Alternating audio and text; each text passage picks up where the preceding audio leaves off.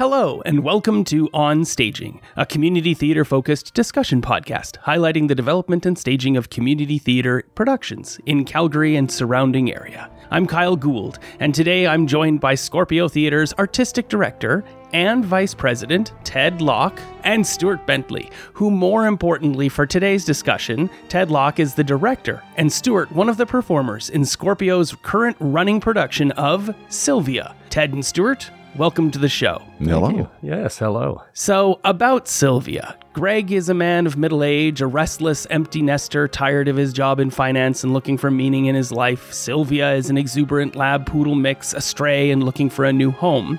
And then they meet in the park. It is love at first sight.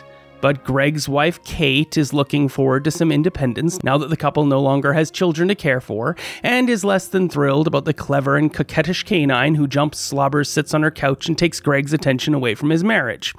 It is said to be a touching and hilarious love story, running from January 12th to 27th, 2024 here at the Pump House Theater. It's already begun, and now we're going to talk about how it all came to be. So, what is this play to you, and why should audiences come see it? When you first kind of pitched it to me, When was that? Oh gosh, when would that have been? It would have been about a year ago, probably. About a year ago, Stuart pitched it. We were looking for a show to do something small, only a few actors. And when I first read it, what really resonated with me was that as much as it is a story about a man and his dog, it's really not. It's really the story about a marriage in trouble and about a couple who, as they've grown accustomed to each other and sort of hit this, I guess, lull in their life. Greg started to get dissatisfied. He's looking for meaning in his life now. He's bored at his job. It's all the classic signs of that, midlife crisis kind of thing, right? And the big thing that I took away when I first read the script is I was like, wow, this is a couple that just does not talk to each other anymore at all. Like they talk at each other, but definitely not to each other. Right. And I've been in relationships myself over the years, and the biggest issue there has always been, like when the communication starts to fail. And throughout the show, once he finds Sylvia, you kind of see, like, as the show keeps going, his relationship with the dog builds way more than the relationship with his wife. I mean, he starts confiding in Sylvia about all the problems and stuff that he's having at work and in life. And I mean, she's just a dog, man. She can't really provide you with any kind of advice or actual connection in life aside from the wonderful connection we have with our pets. But I think the show kind of really shows a cautionary tale of what it could be like if you really fall too deep into that connection or that relationship with just your animal and you start to treat it like a person. Like we all have, I don't know if you have any pets or anything, Kyle. No, I'm deadly allergic to everything, so I don't have any pets. Okay, well, I grew up always as like a cat person. Yep. And got dogs not really foisted on me, so I guess I'm a little bit more like Kate in this regard, is that I've always had a dog in a life, but it's been like somebody else's dog. So it's like, I love kids, but they're other people's. That's my favorite part about kids, is I can just give them back and here you go. Same kind of thing with dogs until recently. And, we all have these things where we give dogs voices, or we talk to them and we answer ourselves. And what we kind of see in the show is I was excited to explore the idea of, okay, what's it like when someone puts way too much? Wow. So it sounds like you were very excited about this production as soon as you've read it. Yeah. Stuart. Yeah. How did you come upon Sylvia to want to pitch it to Ted and to Scorpio? This would be in the late 1990s. I was in Toronto for a business training session with the company I was with at the time. They had brought a bunch of computer people from their locations across the country. And every time we did this every 6 months, they would do some kind of event for us. They would take us to medieval nights, or we'd go to a giant arcade, or they'd get a magician or, something like that, and comedians. Well, this night they decided to take us to the theater. Oh, wow. So you imagine there's a bunch of mostly young guys, a few gals in their 20s for the most part, and they were going, theater, I don't want to go to the theater. And I was like thrilled because I've been, doing this forever. And at that time, there was a Stage West in Toronto. And so they took us to see Stage West, great dinner theater, and the play was Sylvia. Oh, wow. And at that time, the role of, and I'd never heard of the play before. Which is surprising because, I mean, Sarah Jessica Parker did the show on Broadway in 1996 when it debuted. So yeah, so this it was did about have some acclaim. But yeah, this was about 3 years later, but I've never paid attention to what's on Broadway. It's never been my thing. I've loved to go there and see shows, and I know people that go twice a year, every year, and they're always and they know all the names of all the actors in all the musicals. It's true. And that's over the top for me. I'm like, I can't believe it. In this community theater society we live in, we definitely are surrounded by people who love theater to the to the nth degree. Yeah. And then there are people who know nothing about it at all, which is kind of nice about the whole community component of it. Right. So when I saw the show, we get the program, you sit down at your table, and I was thrilled because I just figured, well, it's going to be a bunch of Toronto actors that I don't know. It doesn't matter. But the role of Sylvia was being played by Margot Kidder. Oh, wow. Famous Canadian actress, born in Yellowknife, went on to play Lois Lane in the Christopher Reeve Superman films, and TV series and a bunch of different things. She was funny. It was a delight. It was heartbreaking, as the story is. Anybody that owns a pet, it's a finite time. We have friends on Facebook every day talking about this was the day they had to say goodbye to Fluffy or Spot. Right. And so, that figures into the telling of any story about an animal. And that's part of the healing of the marriage in some ways.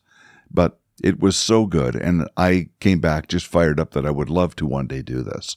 I've had a script for it for years. I've pitched it to many community theater companies. How many? Like just a number off the top of your head? Calgary, probably 4 or 5. 4 or 5. That's wild. Yeah. Okay. Never been picked up. Yeah. And so when we wanted to do this with Scorpio, we were in we are still climbing out of the pit of our financial woes, and we're getting much closer to being on our feet again, but we weren't quite in a position we could do this by ourselves, and we wanted to bring on another theater company that had a proven marketing setup, that had a great audience that's there all the time, that they could hopefully market it as a co-production. Yeah, so this is marketed as a co-production with Morpheus Theater. Yeah. What does that mean? What did Morpheus do? Well, they've helped us with advertising. To the good graces of Sean Anderson and Morpheus Theater, we were able to piggyback onto their auditions. I came in along with the other directors, Wayne and Nicola, who were doing shows with Morpheus this season. That's right. And we all sat together and we all went through and we just did the audition process all together, selected all the actors, fought amongst ourselves for who we wanted. Very cordial, I must say, especially given the fact that some of the productions were overlapping. So it was like, well, if you really need this person, I can't really take them from you because I've got a small group of people, so it was all sort of the typical infighting that happens along with all the actors. Who had precedence in that? Did you allow Wayne to have precedence or Nicola? Because your show was going up middle of that pack and rehearsals were all going to be on top of each other. How did you plan? How did you manage that? It was a very intricate scheduling process, made a lot easier by Sean Anderson at Morpheus Theater.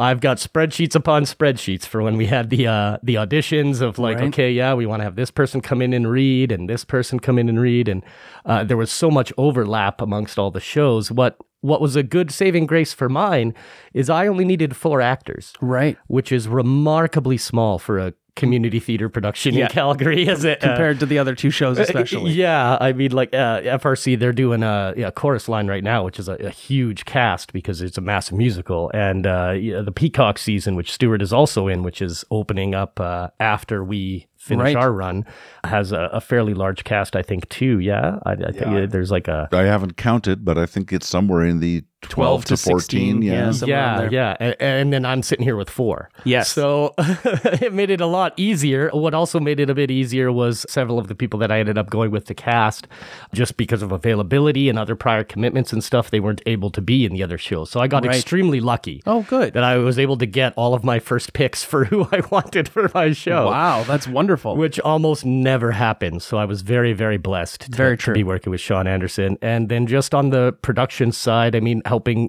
provide funds, logistics, bodies, butts to get volunteers for front of house, all arranged. Load in, the box office coordination and such. That was all helped and handled through Morpheus. So they've really been an amazing partner in this show. Yeah, I cannot thank them enough. They're a foundational member of Calgary Community Theatre and definitely ensure the longevity and establishment and formation of many, many companies in Calgary. It's been pretty much a blessing. Well, they've built a very steady, very well-oiled marketing and operations team for many, many years. So it's a well-designed system that works great. They consistently put people in their houses for all of their shows. And it's something that many community theaters don't have that organizational prowess to handle. Morpheus is one of the theater companies I presented that script to about 6 years ago. Oh, no. And now they're co-proing it with you. Yeah, so I was happy that that at least happened. Yeah, so any lingering resentment of the decline on your show? No, none whatsoever. I was actually approached that they were considering doing it for either the next season or the season after, and they said if you'd be interested in directing it, we'd be interested in having you on. You're passionate about the show. Yeah. Paige Fossheim had read it and, called me the next day, said, you made me cry, and I love the play. Yep. And yeah, it's not typical Morpheus fare, and I think that's probably why it never was picked up. Yeah. There's some language, and typically you're not going to hear very salty language in a Morpheus production. Potentially, yep, definitely. It definitely does fit that third show of the season benchmark that they usually put into like No Sex Please We're British, or they put Calendar Girls in. It can fit into that sort of No thing. Sex has sort of titillating situations, but there's no salty language. You're not going to hear sailor talk ad nauseum. And Sylvia has a mouth on her. She's a stray dog. Yes. So, yeah. That's a delight. Okay, so you pitched this show for many years, and when you finally brought it to Scorpio, was that a formal process? Were there other shows that were being considered at that time? I have submitted it to 3 different artistic directors at Scorpio over the years. Oh, wow. Yeah. So that's one of the 5 companies you've done. And the time just wasn't there. Yeah, but for this one here, when you submitted it, I mean, the 2 guys who kind of make some of the decisions, you're the vice president of Scorpio, you're the artistic director for Scorpio. There's other people on the board as well. Were there other shows considered at that time? Or was it principally, you know what, this is the one, this is great, it's only a 4-hander, we should be good? I pitched it as being a simple show, easy to stage, virtually no set, and it would be inexpensive to do, plus being a very, very good show that would make people laugh and cry. And think. Yeah, exactly. And I mean, it was one of several shows that were pitched, but to be completely honest, one of the big reasons we went with this show specifically was, for some of the reasons Stuart had just said, was that, the production costs that we would have to incur, or that we might need to co-pro with another company, would be a lot smaller because of the smaller nature of the show. And I wanted to find something that would be a little more intimate and a little more personable and feel different, I guess. I mean, I'm a fan of musicals and of comedies, dramas, tragedies, that kind of thing. But I wanted to find something that would be a little more emotionally lighthearted and uplifting, even though it's a pretty big tearjerker at the end of the show. Mm-hmm. I definitely wanted to find something that would have a little more resonance, I felt, and that wouldn't be a little too political or too risque to do, because we wanted to try to rebuild our audience. And I felt like a slightly more traditional kind of tragic comedy of sorts would be a little. I don't know if it's tragic comedy, but it's yeah, it's very heartwarming. It really is a heartwarming show. Yeah. So Moby Dick in 2019 was your first kick at directing with Scorpio. I began with Mob Hit Productions, which was a semi-pro company, no longer around now. If any of the listeners are of an age that they remember the Great Flood of 2013, that kind of spelled the end of Mob Hit during that time. We were in the Errata Opera Center, and when the flood happened, the building wasn't flooded or damaged with water, but it was in the mandatory evacuation zone. Oh, okay. And unfortunately, that happened right around the time of our big, huge New Works Festival. And so we'd already committed everything into it. And then unfortunately, the company folded shortly thereafter, just due to the finances of after the flood. But I'd been directing since about 2006 or 7, I think it started with Mob Hit. Moby Dick was my first foray with Scorpio Theatre. First real big show in a long time, and I was really excited about it. So right. And then we had a whole pandemic happen between 2019 and now. What have you learned, or what have you gained that's been different as a director that you've used and implemented in Sylvia that's been different for you, that you've picked up over all the years of your directing? Interestingly enough, the other night at the end of the show, Snezhana came up and talked to me. Snezhana plays our dog Sylvia in the show, and she mentioned to me that one thing she really loved and appreciated in rehearsals was that I would take the time out to ask how it felt for the actors. And that's something I picked up from Mob Hit, and I've really implemented that a lot in my rehearsal process. I try to be as collaborative a director as possible. What does that mean? I cast these people in these roles because I could see something that they could bring to the table. And for me as a director, part of my job is, yes, I look at it as I need to be kind of the Google machine. I need to know all the answers for the script of like people, places, things, what's this line referencing, what's this sort of thing referencing. And so I focus on kind of being able to provide the background information for the actors. And what I want them to do, when I ask them, how did that feel at the end, is I want to make sure that they felt comfortable in what they were acting or presenting in the scene. You want me to do it this way, but I don't feel comfortable doing it this way. It doesn't seem to feel right, which sounds so nebulous. But I've been an actor too, so I kind of know what it's like when a director wants you to do something and you're like, you don't understand why you're being asked to do it or why you have to present it this way when you feel like, oh, but if I did it this way, it might be better. And so when I talk about being collaborative director, what I like to do is I like to make sure that my actors know they have the freedom to play. I have a rough idea of what I want, blocking wise, emotions, reactions, actions, but the reason I cast these people is because they bring so much to the table, and I want them to feel free to like be able to express and explore the characters well. And I want to be able to build the characterizations with them rather than just dictate what I want to see. And so I like to make sure they all feel like they're contributing something more than just being a body in the stage or just spouting off lines. Well, that's great. It is hard to believe that next year marks 30 years since Sylvia was on Broadway with Sarah Jessica Parker as Sylvia. Has Sylvia kept up with the times? You've invested in the script. A.R. Gurney and some others touted this as largely an immutable thing. It's something you can't even criticize because it is a love story between a man and his dog. I would say that in very many ways, this is a timeless play.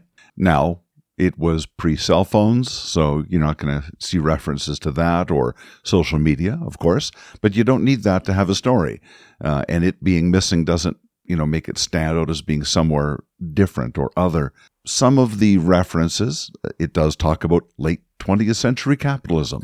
Okay, so now we know where we are. But yeah, Greg has a line about the Cold War. I talk about, the Cold War's over, we've won, but what have we got? He's trying to find his place in the world as he talks to Sylvia. But he also has a very, I think, typical patriarchal thing that he says to Sylvia after his wife has left angrily. And it's the line I look forward to delivering least every night.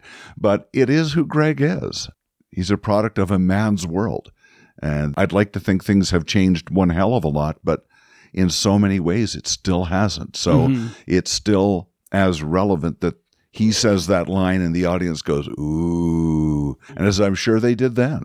Yeah. Yeah. Interesting that that's still happening, because I just chatted with Danielle Desmarais about a chorus line yesterday, and we had the exact same conversation about the fact that a chorus line is going to be 50 next year. Yeah. And it's still relevant and just as important today. The stories that are being told about these chorus line background dancers and the traumas that they went through are just as relevant today and happening just as frequently today as they were back then. And people are still people. People's relationships are still what they are. People still have dissatisfying jobs. They have new careers that divert their attention. They have broken communication. And all of those things are still as relevant and fresh today as ever. And that's the underpinning of this. It's also very funny. There's wonderful visual humor. There's wonderful verbal humor. The writing is spectacular. So to that end, what's something that the audiences might not catch or might not see, that if somebody was listening to this and then came to see the show, that they would catch that, they would get to see that? Watching a human actor, and Snezhana is amazing as Sylvia, embody the energy and exuberance and the irrepressible behavior of a young Labradoodle. bouncing So around. she's chosen to be a Labradoodle? It's mentioned in the script that I think she's part lab.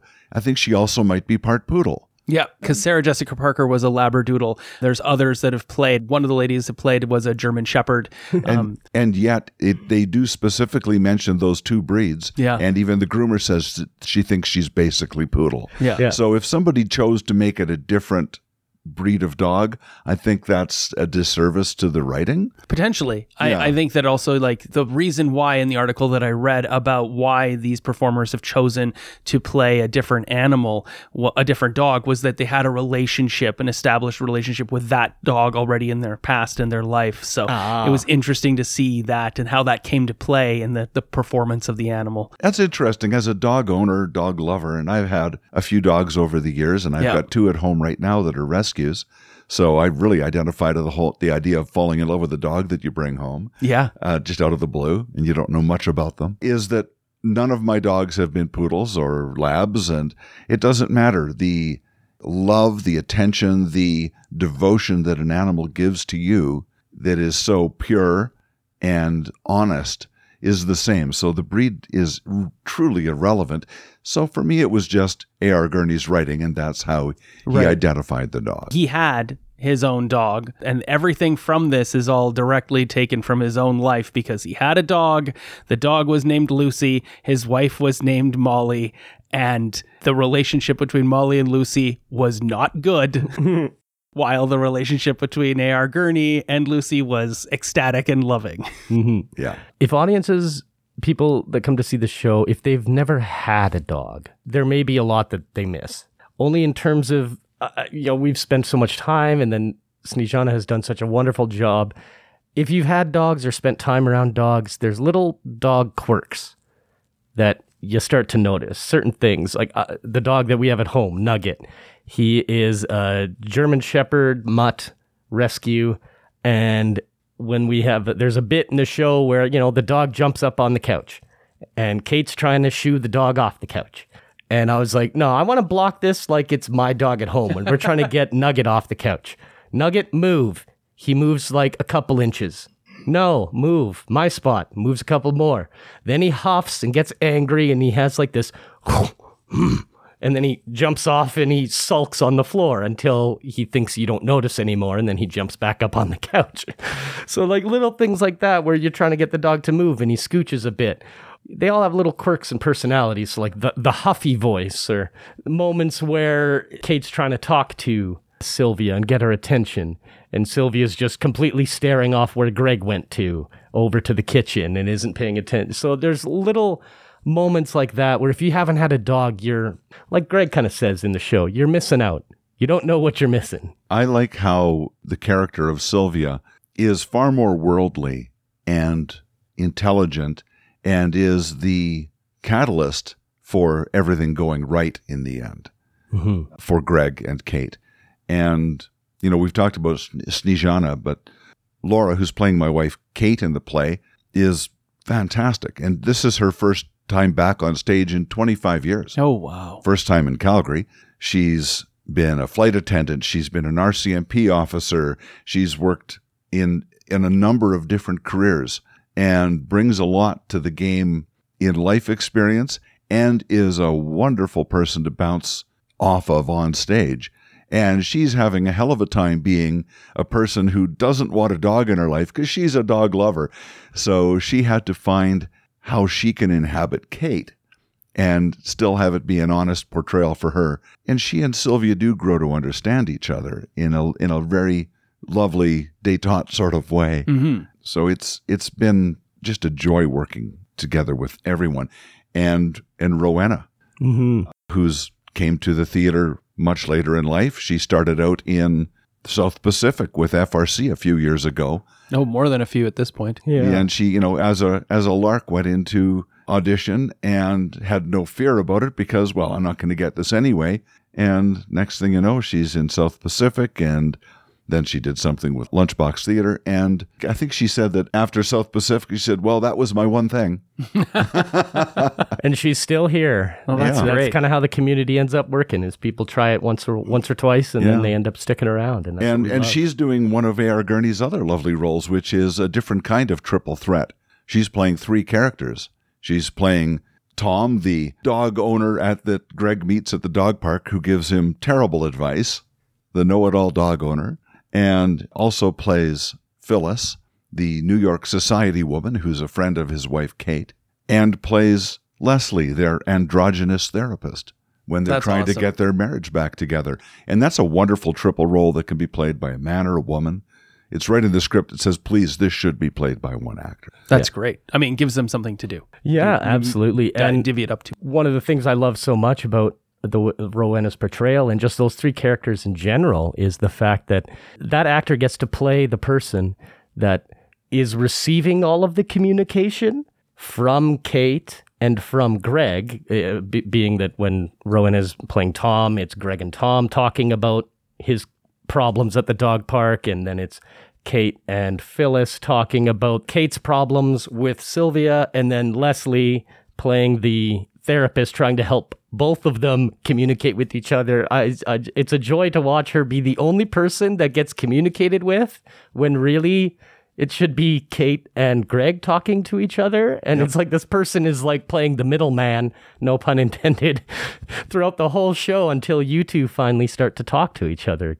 Oh, that's Greg wonderful. and Kate. So we talked a little bit about what's joyful and what's been great about the show. What's been hard about putting this production up? Well, not to put too fine a point on it, myself, the director, and our technical director / stage manager, Thomas Hall, coming down with COVID right before load-in was really tough. Yeah. The last week of rehearsals and load-in, it was very difficult having them under the what weather. did the rehearsals look like without basically the 2 shepherds? Yeah. Well, we got to the point we were down to the last couple of rehearsals. Right, so you're just doing runs. We worked with our ASM. We did runs. We talked among ourselves what was right, what was wrong. And we were comfortable with the show, and we were comfortable with who we were portraying at that point, so we knew we could go ahead. My biggest fear was that we were going to move into the theater with no crew, and we are still struggling for crew. Yeah. Those rehearsals, those last few rehearsals are really the director's moments to add those final touches, where there's a lot of that can be really gleaned and finessed from moments. How did you find that coming back to it before the show went up? Were you able to get those final touches added? Did you have any input during those rehearsals? Generally, when I'm directing, what I try to do as much as possible, and it was difficult in this show just by virtue of me not being there for the final week. I've been involved in community theater in Calgary since 2005, but I've been involved in theater in general, either going to school for it or extracurricular schooling for it for over 30 years now. And this is the first time that I've missed that load-in Hell Week. Well, yeah, I mean, you would never. Yeah, like it's never happened before. And so it was extremely frustrating and very stressful. The final week usually is when it's the final touches and such, but it's also like the actors getting into the theater for the first time.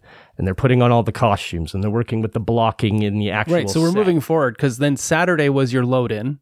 Where Saturday was you went out to go get all the stuff for the set. Saturday was supposed to be our load-in, and then there was miscommunication. The pump house thought that it was a typo on our form that we were going to move in on the Saturday. Oh my God. And so we couldn't move in till the Sunday. What happened then for all the people you'd gathered for that Saturday? Probably driving up to the pump house on the Saturday. What happened? Yeah, just about. We had. I mean, you weren't there, so yeah. So okay, I was there. I got as far as the Scorpio location, and people were arriving to meet me because we don't have big set. We don't have. You know, it was mostly pick up costumes and props.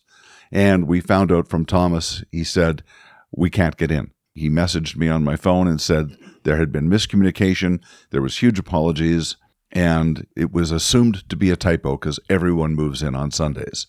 Wow. But it wasn't a typo. It set us back for one day of being able to get things, lights up and starting to work with sound and getting the risers up. Were there lots of lights to hang? Not many. Thomas had already arranged to pre-hang some of the lights because the theater hadn't been used. This is the first show in there this season. Wow. Yeah. And it's booked for the rest of the season. Yay, Pumpos. I'm glad for them. Yeah. We also got extremely lucky because a couple of our bigger set pieces were actually used in the Morpheus show prior for when they did the It's a Wonderful Life radio play. Yeah.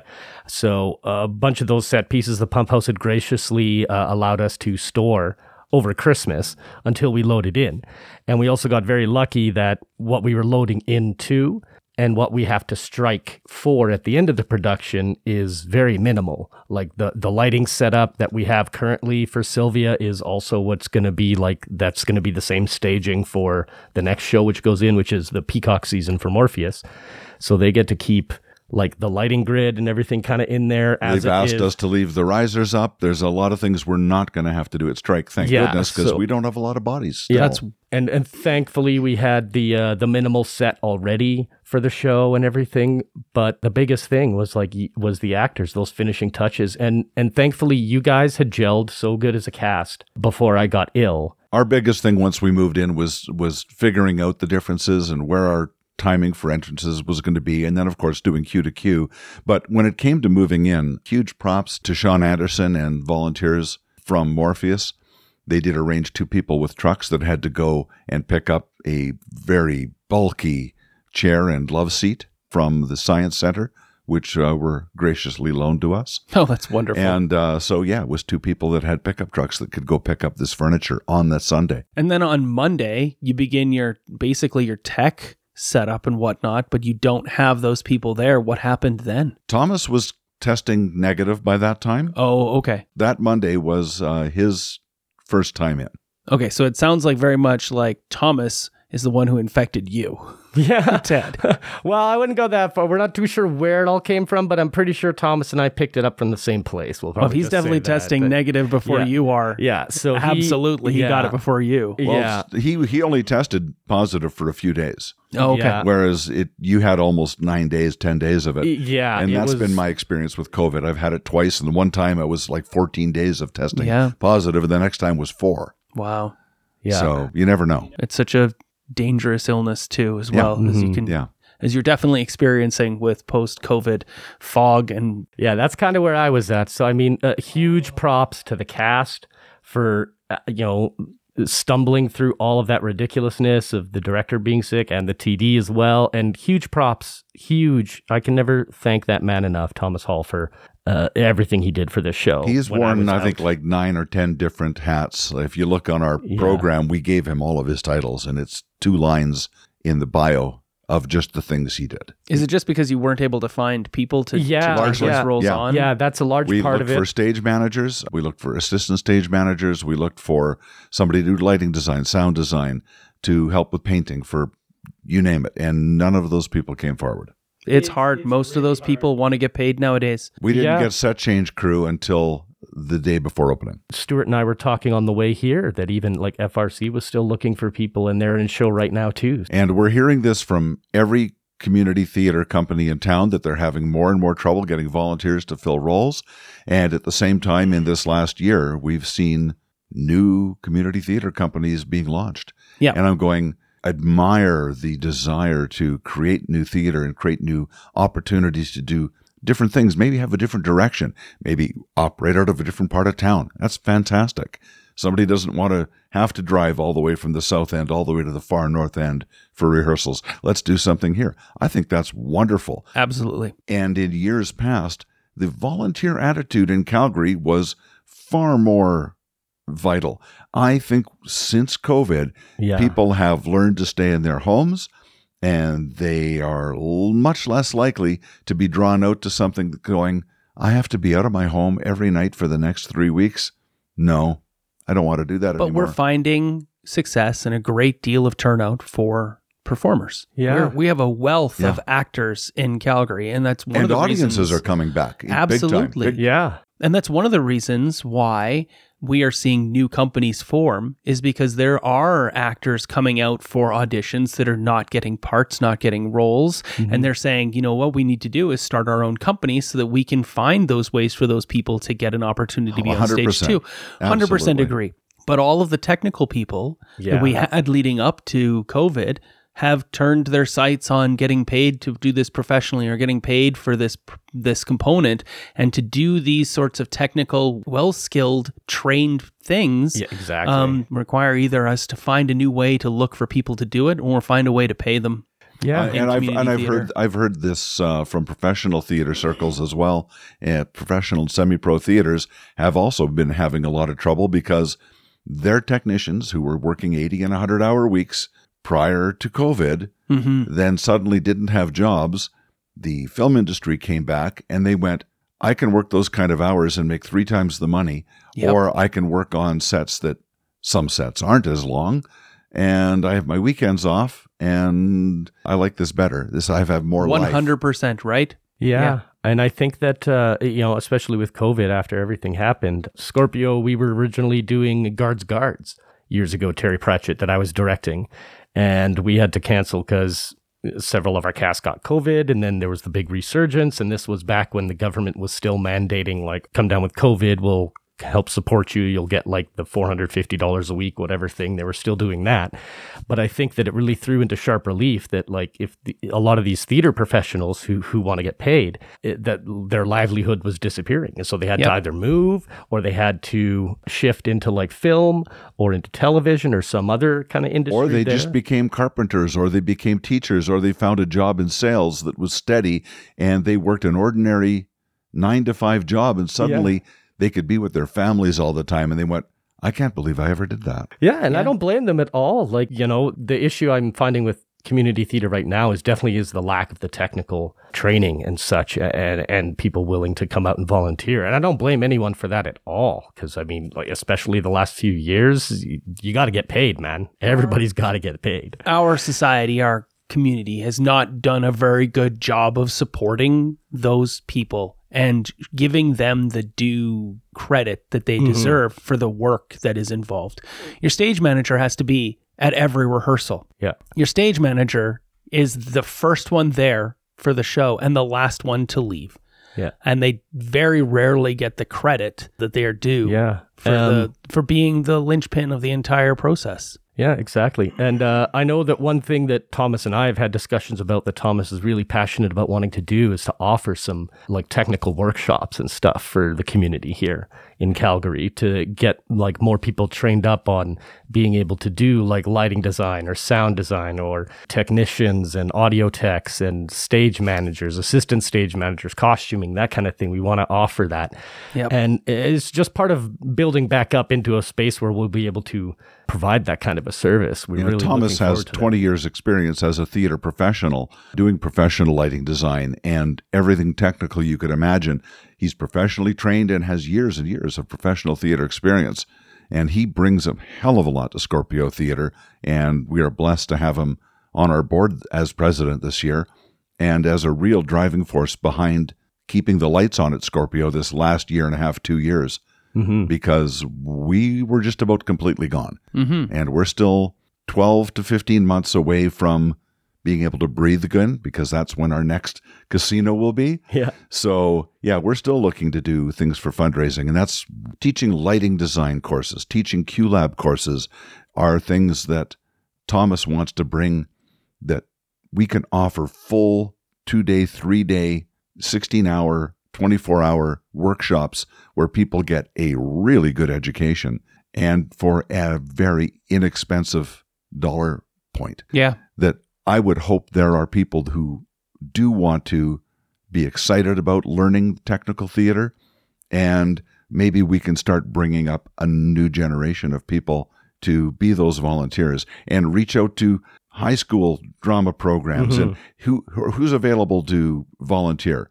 I was in high school drama as an actor when I got the opportunity to work backstage in Edmonton at the Citadel Theater, and I was at the Citadel that last year of high school as much as I was at high school. So, and then I ended up working full-time for the Citadel next year as a production assistant. So I know there's still people with passion that want to come out and do it. We just have to entice them, make sure that they know that we're welcoming. We want every new person to come out and play with us. Let's have fun. I have such respect for the crews every technical person backstage. I've done just about every one of the roles possible, perhaps other than costume design. So we're back to Tech Week, and you don't have your director. Thomas is back, though, it sounds like. Yeah. Mm-hmm. How was that? Was there hardship in that, in getting your technical runs through and your dress rehearsal up and ready to go? What was the difficulty like there? And did you have, somebody on a Zoom call? When I was in Pirates of Penzance, our director came down with COVID as well, and she tested positive for over 3 weeks. So she missed the last week and a half of rehearsals, and then she missed the entirety of our load-in. And she came with a mask and stood 20 feet away on opening night, but then had to leave because she still was sick, and she missed the first week of the show. So what we did then is I brought out my laptop computer and my great cameras and my microphones, and I set everything up so that she could experience the whole entire thing and zoom in. Were you connected to it at all? What happened for you? I've known Thomas for over 20 years now at this point. We went to UC together, taught by a lot of the same professors, and just by virtue of that, like, we've been really good friends. We have this sort of almost like mental, like, we don't really need to talk to each other kind of shorthand going on. So, like, in terms of like him knowing what I wanted out of the show and what I want it to look like and feel like and how I want the actors to portray that or kind of get it across, he had a really good sense even before load-in, like when we first started the show together back in the end of October, beginning of November, when we started after auditions to get into rehearsals. He had a very good idea already of what I wanted. Part of my thing I do every time I do a show is I do a director's analysis, which is just a document you just go through. It's like scene by scene, line by line, what are all the characters' wants, needs, desires, what do you envision for set, light, sound, that kind of thing. And so we'd already discussed a lot of that and gone through a lot of that bookwork and legwork together. So when I got pulled out, and this is why I cannot recommend the director's analysis enough for anyone who's going to be directing a show to get it done. It's the lifesaver. When you have a illness or some kind of emergency that ended up happening with our show here, where the director is taken out by COVID, whoever is left in charge, quote unquote, if that's the stage manager, ASM, whomever, but that director's analysis and having gone through it and discussed with Thomas all the months leading up to the show, what I wanted, what we were looking for, what his thoughts were on sound and everything.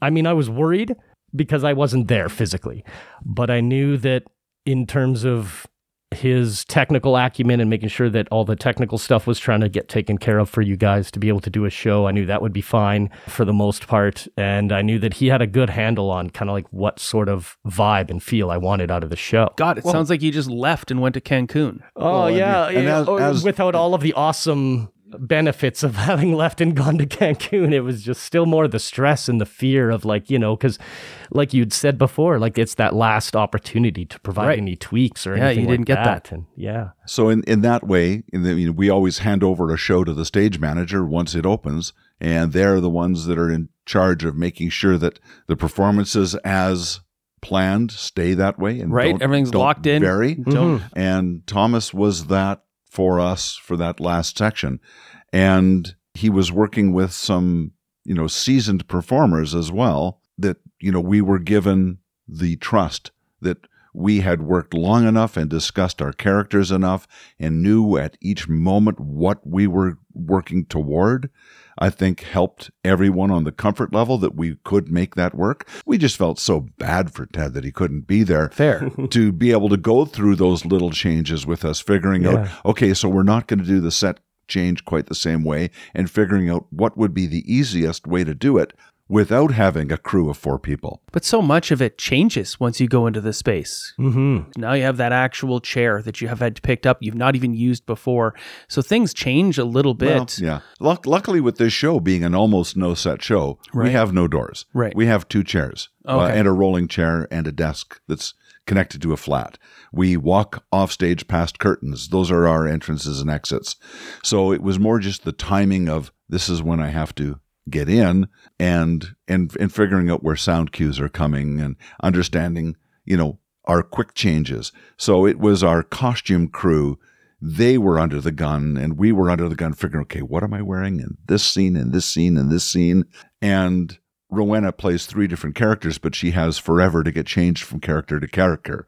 I think I have 6 quick changes in this show. Oh, wow. Which isn't, a lot. A lot of people have a lot more than that, especially in musicals. And a 4-hander play, 6 quick changes is pretty intense. Yeah, and most of them are in the sort of 20-second range, and you get back on.